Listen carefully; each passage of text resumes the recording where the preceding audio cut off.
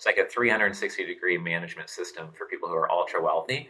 Because if they make a 1% mistake on their taxes, it could cost them $1 million, and that could have paid for a full-time team.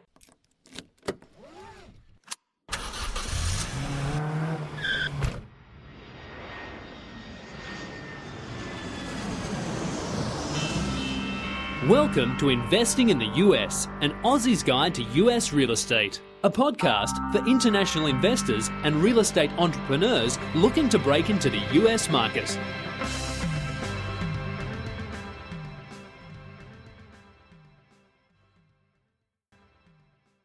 G'day guys, and welcome to another cracking edition of Investing in the US, an Aussie's Guide to US Real Estate. From Los Angeles, I'm Reid Goossens. Good as always to have you with us on the show. If you're new to the show, then welcome. I know you're going to get some cracking information out of this show, and if you're a returning listener, then thank you for your loyalty and commitment.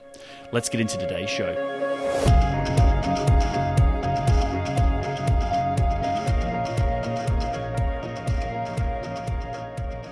The topic of today's show is understanding what is a family office and how I can get them to invest in my deals. But the expert in the hot seat today to answer all my questions and give you all the straightforward information and advice is Richard Wilson. G'day Richard, welcome to the show. Thanks for having me, Reid. So guys, for those of you who don't know who Richard is and what he does, let me tell you a little bit more. Richard helps high net worth families worth $100 million or more create and operate their single family offices. And he currently manages 14 clients, including mandates with 3 billionaire families, that's with a B. Richard is also the CEO of the single family office worth over $500 million in real estate assets and liquidity. He's also the founder of the Family Office Club, which is the largest association in the family office wealth management industry. He's also the author of one of the top-selling books on Amazon within the wealth management category called The Single Family Office, Creating, Operating, and Managing Investments of a Single Family Office. And to top it all off, Richard is also the host of a podcast appropriately named The Family Office Podcast. You can find it anywhere where you guys podcast. So Richard, pretty incredible list of achievements. You definitely are a massive go-getter. So well done, mate. But before we dive into the nuts and bolts of understanding what is a family office, can you tell us something that most people might not know about you unrelated to being a successful entrepreneur? Most of my life, I lived in Portland, Oregon, and I grew my business and got big momentum on it while living in Portland, Oregon. You know, some people think, oh, you got to move to New York if you want to work in finance. And I just kind of made my way into the space by working for free to get my first position and just proved myself until I had a formal job offer from the company. So I think, you know, just a misconception of the finance space is you have to do X to get Y, and really you can create your own luck and your own position at companies just by, you know, just willing yourself into the space, really. Fantastic. Well, with that being said, I want to know a little bit more about your background and, you know, the man behind the empire. So where did you start from, and how did you get started in the family office industry? I grew up around my father, raising over $1 billion from ultra wealthy families and high net worth individuals for hospitals and universities. He had his own business helping large nonprofits with their donor base and telling those stories. So I grew up around that in an entrepreneurial family and had started, you know, 5 businesses before I got out of high school, mostly just lost money. But, you know, between lawn mowing and, you know, trying to sell, you know, the parents of my friends in high school by calling through the school directory and cold calling the parents, trying to sell them long distance telephone service to, you know, other radio based ventures. So anyways, like in college, I started a few businesses. One started making decent money. And when I got out, I ended up doing risk consulting, which paid really well. And it paid for my MBA in cash as I went, but was very boring as it sounds. So I decided, you know what, I had my MBA done at age 23, and I said, I want to do something where it doesn't matter that I, you know, look like a kid. I want to get paid based on what I get done. So a meritocratic type position. And so I decided commercial real estate or raising capital for hedge funds. And I went the capital raising route and moved to Boston. And in short, I just found that while meeting with family offices and speaking to them, that almost nobody was being a helpful provider or thought leader in the space. And I just looked completely backwards because the family office niche is only for $100 million plus families or $1 billion plus families that have a single family office, or at least $20 or $50 million net worth families on the multifamily office side, which we'll get into in a second. But there's 500 books on wealth management, which is a less valuable niche to be known as the expert in. So I just thought, wow, this is an opportunity to make the whole space more efficient and just be helpful and position myself as the expert in that space. Fantastic. And so, let's dive straight into it, because I think you just covered some great little topics just then. You sort of alluded to, for those people out there listening, who may not know what a family office is. Do you want to just sort of explain to them what is it, how it works, and how your role as an advisor works? So in short, there's only two main types of family offices. There's a single family office. If you sell your podcast for $300 million, you'll now be wealthy enough. You might not want to go down the street to Bank of America, Merrill Lynch Connect, and have them managing your money in mutual funds. Like, you might want to have your own full-time team that's holistically managing your whole balance sheet, your whole financial picture, and they're coordinating between your CPA, your insurance advisor, your wealth advisor, the direct investments you're making into apartment buildings, the other podcasts now that you might be acquiring, or other businesses. So it's like a 360-degree management system for people who are ultra wealthy, because if they make a 1% mistake on their taxes, it could cost them $1 million, and that could have paid for a full-time team alone. So a multifamily office is simply a wealth management firm that tries to be much more holistic than a normal wealth management firm, because they're looking to only serve those that are worth $20 million, $50 million, or $100 million in net worth. And so that's really the difference, just whether it's serving one family or many families. And the way we come in, we are a thought leader for the entire space. So at familyoffices.com, we have webinars, newsletters, videos. Obviously, we have the Family Office podcast. And then every quarter, we have a 300 to 500 person family office conference that we hold in the United States here. And so through that, we naturally meet many families that want to start their own single family office, and we just help them with starting and managing their single family offices and help bring great deal flow to them. So that's our role in the space, like thought leader, and then we leverage that into gaining relationships where we can be really helpful.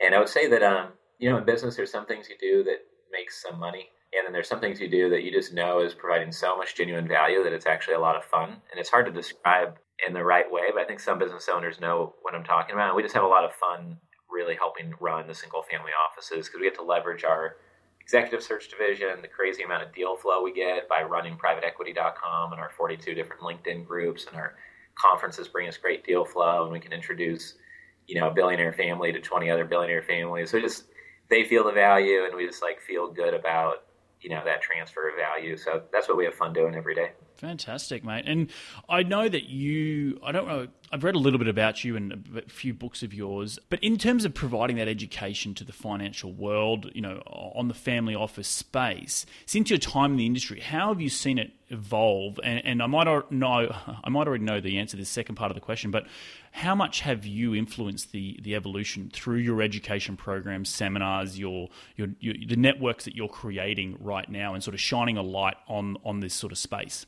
Well, there's two evolutions that are happening. One is the space maturing, and there's many more family offices. You're starting to see the word family office in the press sometimes, but almost nobody knows what a family office is. Some of my best friends still think that I advise home-based businesses when I say family office, and it's like the opposite, right? It's like the people who are worth $1 billion. But so that's one thing that's changing. But then inside that, there's change going on in terms of the generational management of family offices.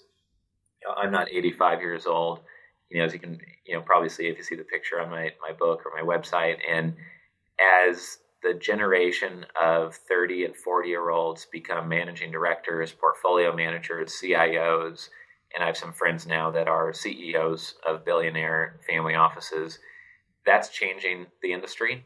And each financial collapse presses people to start their own single family office and have more direct control, do direct investments into something rather than investing through a fund or a private bank. And so, my influence, we've provided massive education. So on some level, I think we've killed part of the consulting business. We don't like to do consulting. Would love to be an extension of a single family office, but we just kind of give that away as a sacrificial cow. We try to put about 700 hours of work went into writing our book on single family offices. And so we just kind of give away the consulting advice to build friends in the space. And so I think that's definitely changed the space. It used to be consultants are out there charging $400 an hour to give away to talk about the fundamentals. I just give away in my book. And then the only other thing that's changed that we've definitely influenced is that when I started, you couldn't get a white paper on the space unless you paid $500, and the webinars were $500, and membership to learn anything was $20,000 a year. And now, we've changed that because we're a little bit of a freemium model. We charge people who are not family offices to attend our events. But if you're a family office, you shouldn't have to pay $500 for a white paper to learn about the ABCs of the space. We just think that relationship is worth far more than $20,000 a year long term. So we're like more long term greedy about it. So we've kind of annoyed some of our elders in the space perhaps a little bit, but we're just being a more helpful provider of thought leadership, long term to the space. And that's like the only big impact we've made. The rest of the growth, I can't claim to be, the creator of that. Our family office has been around forever. So. Right. Well, I think that's as we evolve in this time of, providing information really quickly on our iPhones or on our tablets or whatever, and information is becoming a lot easier to find and free. So well done, mate. I know a lot of people out there, love to raise a ton of money for their real estate deals, and you're a side-by advisor to a couple of billionaire families. How does one get introduced to these types of people and be trusted enough with their money to provide advice on which investment to buy, essentially? I got asked this by a private bank. They said, how do we hunt down these families? And it made me think, we don't really hunt them down like, splashing through a lake with a spear trying to catch a fish.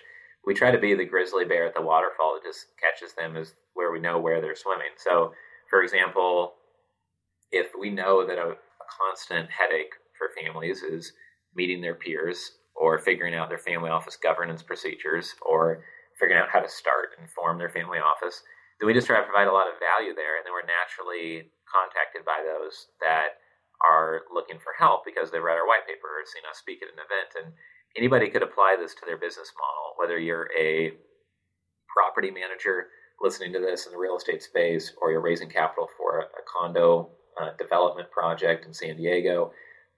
If you figure out where are the centers of influence, who are the top 5 most well-connected family office and ultra high net worth professionals in like La Jolla, for example, and what are the most active charitable organizations and where's the local groups meeting in that space that the demographics mean that you're worth $10 or $20 million to be able to afford to join that group, then you can provide education and value just in that niche community with very little time invested. And, Brian Tracy says that, actually Jeffrey Gitomer, which are both mentors of mine, said that if you provide education once a week to a very specific type of person or like an customer avatar, and you do that once a week for an hour a week, that in 1 year you'll be a local expert, in 2 years you'll be a regional expert, and then over 3 to 5 years you'll be a national or global expert on that niche. And so that's what we've done, and that's my best advice I could give to other people, because just the most authentic advice I think I could give is just to choose that niche sandbox you want to play in that's worth dominating long term, and just do whatever you can to be the number one person in that area, whether it's San Diego real estate development or Chicago-based multifamily, apartment building improvement, value add type plays, et cetera. So. No, interesting. And I think that's very, very good advice. And being that key person of influence and developing, whatever educational streams you need to develop to be that key person of influence. So well done. I wanted to jump a little bit more into how do these families, how do they like to partner with other businesses and people, or do they typically just want to, the whole piece of the pie for themselves, so they're in full control when they look at a real estate deal, so to speak? They often do invest with each other, but many times it's based on a trust factor. And with real estate, many times there's a big local confidence that comes with investing. If you do live in like northern San Diego, investing in La Jolla is a lot less scary. But if you live in Denver, you might not be very familiar with La Jolla. Or if you're in Singapore, you might have never heard of it. And so I think that who you trust is based on many different things. But I've just found that when you're trying to get deals done, if the location or the asset itself is highly credible or local, then that's one part of the trifecta that helps. And if the deal is coming from someone who's highly credible, like a publicly traded company or very well-known entity or person, then that helps. And then who the deal is going to, having that be highly credible. If you're trying to orchestrate deals, having all 3 of those things lined up is what de-risks the deal closing, I believe, sure. over time. Yeah, great. And what type of parameters do these high net worth families look for with the real estate deals? I know it's probably more case by case basis. Are they looking for just really good yield, or are they looking to just park their money and just see the cash flow come in? So the most annoying thing you'll hear in the family office space, if you go to a lot of events or read a lot of information on the space, is some people will say, if you know one family office, one family office, saying like they're all different, but it's really just like a cop out for someone not wanting to be helpful, I think. So I think it's kind of garbage. And so the reality is you can classify them just like insects in the Amazon jungle, or, the whole animal kingdom. You can classify the genus and species. And, when you look at family offices and you group them down by US based family offices between $2 billion and $5 billion in net worth, then a lot of those are going to act very similar to each other. But of course, a $40 million virtual single family office is going to act a lot different than a $10 billion plus, royal family office out of Europe. So I think when you narrow it down to a type of family office, then they are looking for very similar things. Many times in a single family office, their capital preservation strategy is very sophisticated and nuanced, and they have certain things in trust vehicles that might be hard asset producing income, and it serves a purpose there. They have certain assets that lose money on purpose by having it highly financed. They produce a NOL, NOL, net operating loss every year to counterbalance profits they have in other places. But then some of their core strategies are things where they try to get non-auction properties, they try to get access to things before they go on the market, or they try to get things they can buy as a portfolio and then sell off the dogs of the portfolio and keep the best parts that are, profitable. I see families doing that quite often. And in short, they're looking for ways to use their capital to invest in ways that is strategically smarter and more profitable than the average Joe guy coming along and buying something that's on the market, repped by a broker that 20 people are bidding on. Unless the family's got some strategic maneuver post-close on that, they're not going to be very excited by that. They want something that, they see some upside, some path to a 17, 20% IRR, post-close. Got it. And so with, that leads me to the next question. When you counsel these families on where to place their money, how much of it is sort of a guidance on what they've already thought out as a well thought out investment direction, or how much is it trying to open them up to better, safer investment opportunities that will preserve their wealth long term? My best client is someone who sold their business for $600 million last year, and he's 46.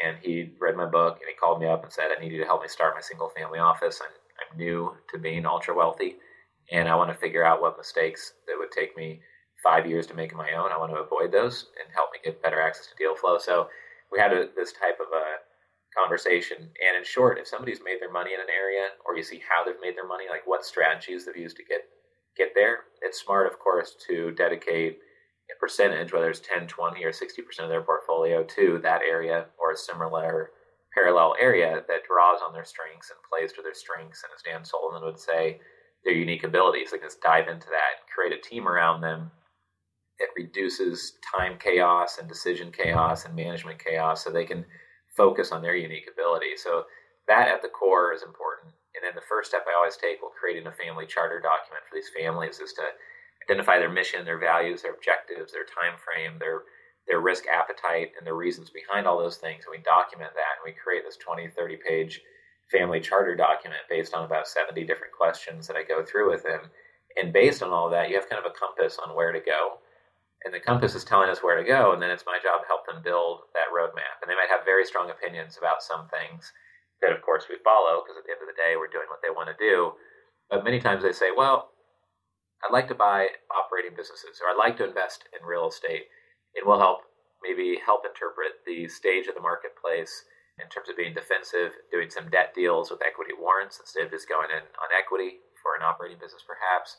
Or if they say, well, we want to do an operating business, we can help guide them on getting deal flow that's got a higher EBITDA margin or is going to be more practical for them to operate, because they might not want to operate it day to day. They need to have leadership in place, and maybe certain businesses lend itself to that type of a scenario versus not. So we help guide them within channels, but every once in a while we'll ask them, have you ever considered peer-to-peer debt lending, for part of your portfolio? Have you ever considered apartment buildings in an area that might be redeveloped in the next 10 to 15 years that produces cash flow instead of just sitting on these land banks that produce no cash flow? So trying to help them reposition and provide suggestions, as part of the fun. And the best part about it is these guys are some of the smartest people in society, and that's how they've kind of won the game of capitalism and became ultra wealthy in most cases. So right. that always keeps things interesting. Right. And I guess that's sort of I have heard you talk a little bit about on passing wealth from generation to generation. And so how do you do any much damage control when you come in to maybe a family with a lot of money to avoid losing it all? Because, as I said, I have heard you speak on that. As generations grow, the wealth can tend to dwindle. So are there any measures you like to advise the families to try and preserve it for forever, essentially? Right. That could be a whole hour podcast. I could imagine. Yeah. Because the problem is so multifold.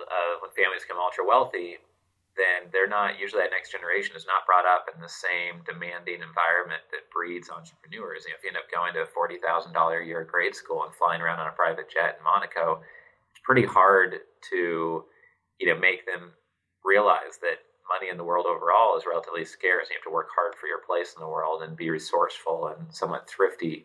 Even when you're worth $100 million a year, your money will dwindle.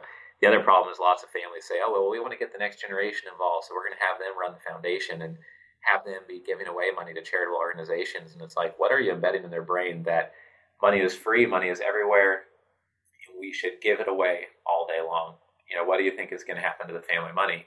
It's going to go away. If that's the plan, then that's perfectly fine. And if the family says, our goal is to give back in this generation, then that's perfectly fine. But the same families obviously can't be surprised if the money dwindles when they're training the next generation to be really good at giving away money instead of making it. And I also think that a lot of families spoil the next generation to an extreme. And the best thing I've heard in this area is to create something like a family bank that maybe would pay for higher education, maybe down payment on a house. But otherwise, I think it's smart for families to hold back any other money to prevent Ferraris being bought without earning it, et cetera, and only provide money for business ventures that the elders of the family have all approved and given feedback for, and maybe help structure the board for and de-risk a bit. And in that way, the family is giving away money only to ventures that have a statistical chance of succeeding, versus just paying for a $15,000 a month rental loft in Soho or in La Jolla again or something like that, and just living the good life and not having earned it. I think it could breed entrepreneurial spirit to just use the money to fund ventures if you do want to propel the family name for generations. So again, that could be for sure a whole hour topic, and I love talking about it because I just hear so many families. Well, the media for sure portrays it two ways. They portray it as these families get rich and they lose their money. These dumb families, they lose their money. But a lot of these people, they don't want their kids to be spoiled, so they do give it away on purpose. So some of that is, not the same family is whining about losing it when they're trying to give it away. They're giving it away on purpose. But the other thing the media does is make the families look very greedy. If they do want to hold on to the money, they say, look at these families from grade school. They're teaching them how to manage money. And from grade school, they're teaching them the spirit of capitalism and how to grow a business. But isn't that what, we should be doing with almost all of our kids, is teach them how the world works and how to create value in the world, and at least giving them common sense with money, so we don't all have $80,000 in student debt and the average American is $10,000 in credit card debt, I think it is, or it used to be. So, the media likes to portray it one of those two ways. The reality is much more nuanced, and there's thousands of family offices just in the East Coast or the Northeast alone. So there's all different scenarios going on with that, but it's interesting to watch and watch people comment on for sure. Interesting. Very, very interesting. Richard, I know you've spoken all over the world, and this podcast is all about helping international investors break into the US real estate market. So are you actively working with any foreign family offices buying US real estate right now? I've got a potential new business partner that focuses just on Russian families. He's had a lot of success with helping the Russian families get access to U.S. deal flow. And I have a couple neighbors here, family offices that live in Key Biscayne as well, that solely focus on Brazilian families that want to invest in real estate here in the United States. With us, we have about 20% of the families who come to our U.S.-based family office conferences are actually foreign families looking for investments here. So most of our work and our interactions are through those events. We have agreements in place with two families currently, and we're negotiating Redline and a third with a $10 billion family from Europe right now that's got about $2 billion in real estate holdings. So we're definitely growing our work in that area. And what I find is that because the U.S. is the number one place of migration for the ultra wealthy, the centimillionaires and billionaires globally, that there is an ever-present demand for access to good deal flow in the United States. And it's typically apartment buildings sometimes trophy assets such as office buildings if they have kind of boots on the ground to help reposition and renegotiate leases, etc. And then self-storage is a big investment area as well. But definitely that's a big trend, and I don't see that ever slowing down. Fantastic. Well, I'm glad I'm providing the right podcast then. But, mate, I know you're a busy man and you've got meetings to be at, so I'm going to wrap this interview up. But I just one last question before you jump off the line is, where can people reach you to continue the conversation about the family office industry and to learn more about what you do? And if someone's out there listening right now and thinking, hey, I need to contact Richard, where could they go? So the best place to go is just familyoffices.com. We have our quarterly conferences, our family office podcast is on there, newsletters, webinars, etc. So we just have a ton of resources for free at familyoffices.com. But I'd say the other two things that'd be really quick is just on Amazon. We spent 700 hours writing our book called The Single Family Office, creating, operating, and managing investments of a single family office. And there's about 40 video modules in there for free that we recorded in 10 different countries. We just try to pack a ton of value in there. It's literally like $5 to buy the book. I guarantee everyone will love it, or literally will give you your money back. We've never had anyone ask for that, but we would if anyone listening reads it and hates it and thinks it was a waste of their time.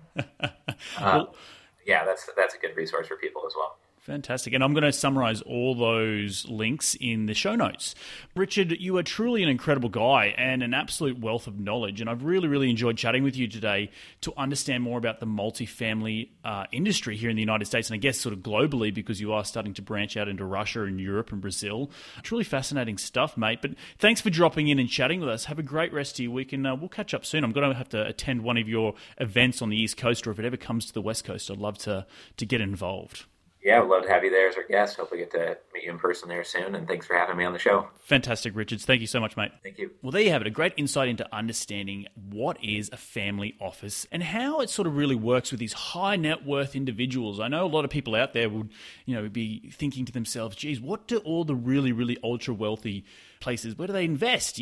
Well, they have teams, and Richard is one of those sort of founding guys in a team that helps guide these high net worth families to making the right investment decisions to preserve their wealth. So really, really incredible stuff. I have read his book. It's a really, really great book. So jump on my website at rsmpropertygroup.com to follow all the links to Richard's website.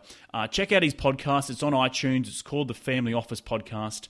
Ton of great information out there just to learn, and even if you're not a wealthy family, just to learn more about that space and maybe pick up some tips on how you can raise capital. I think Richard spoke really, really well about how positioning yourself in a certain market, in a certain niche, to high net worth individuals will help you close on more deals and raise more money.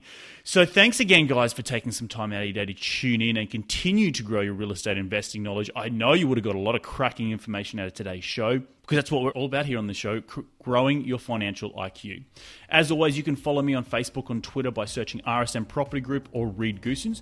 And remember to go to my website and sign up for my newsletter to keep up to date on all the latest deals that we're doing, any events that we have coming up in some local areas, because we're starting now to branch outside of Los Angeles. And if you do like this show, please jump on iTunes and give it a 5-star review. We really would appreciate it, as it helps us grow out the community of international listeners eager to invest in the US. So until next week, take care, be safe, and remember, happy investing.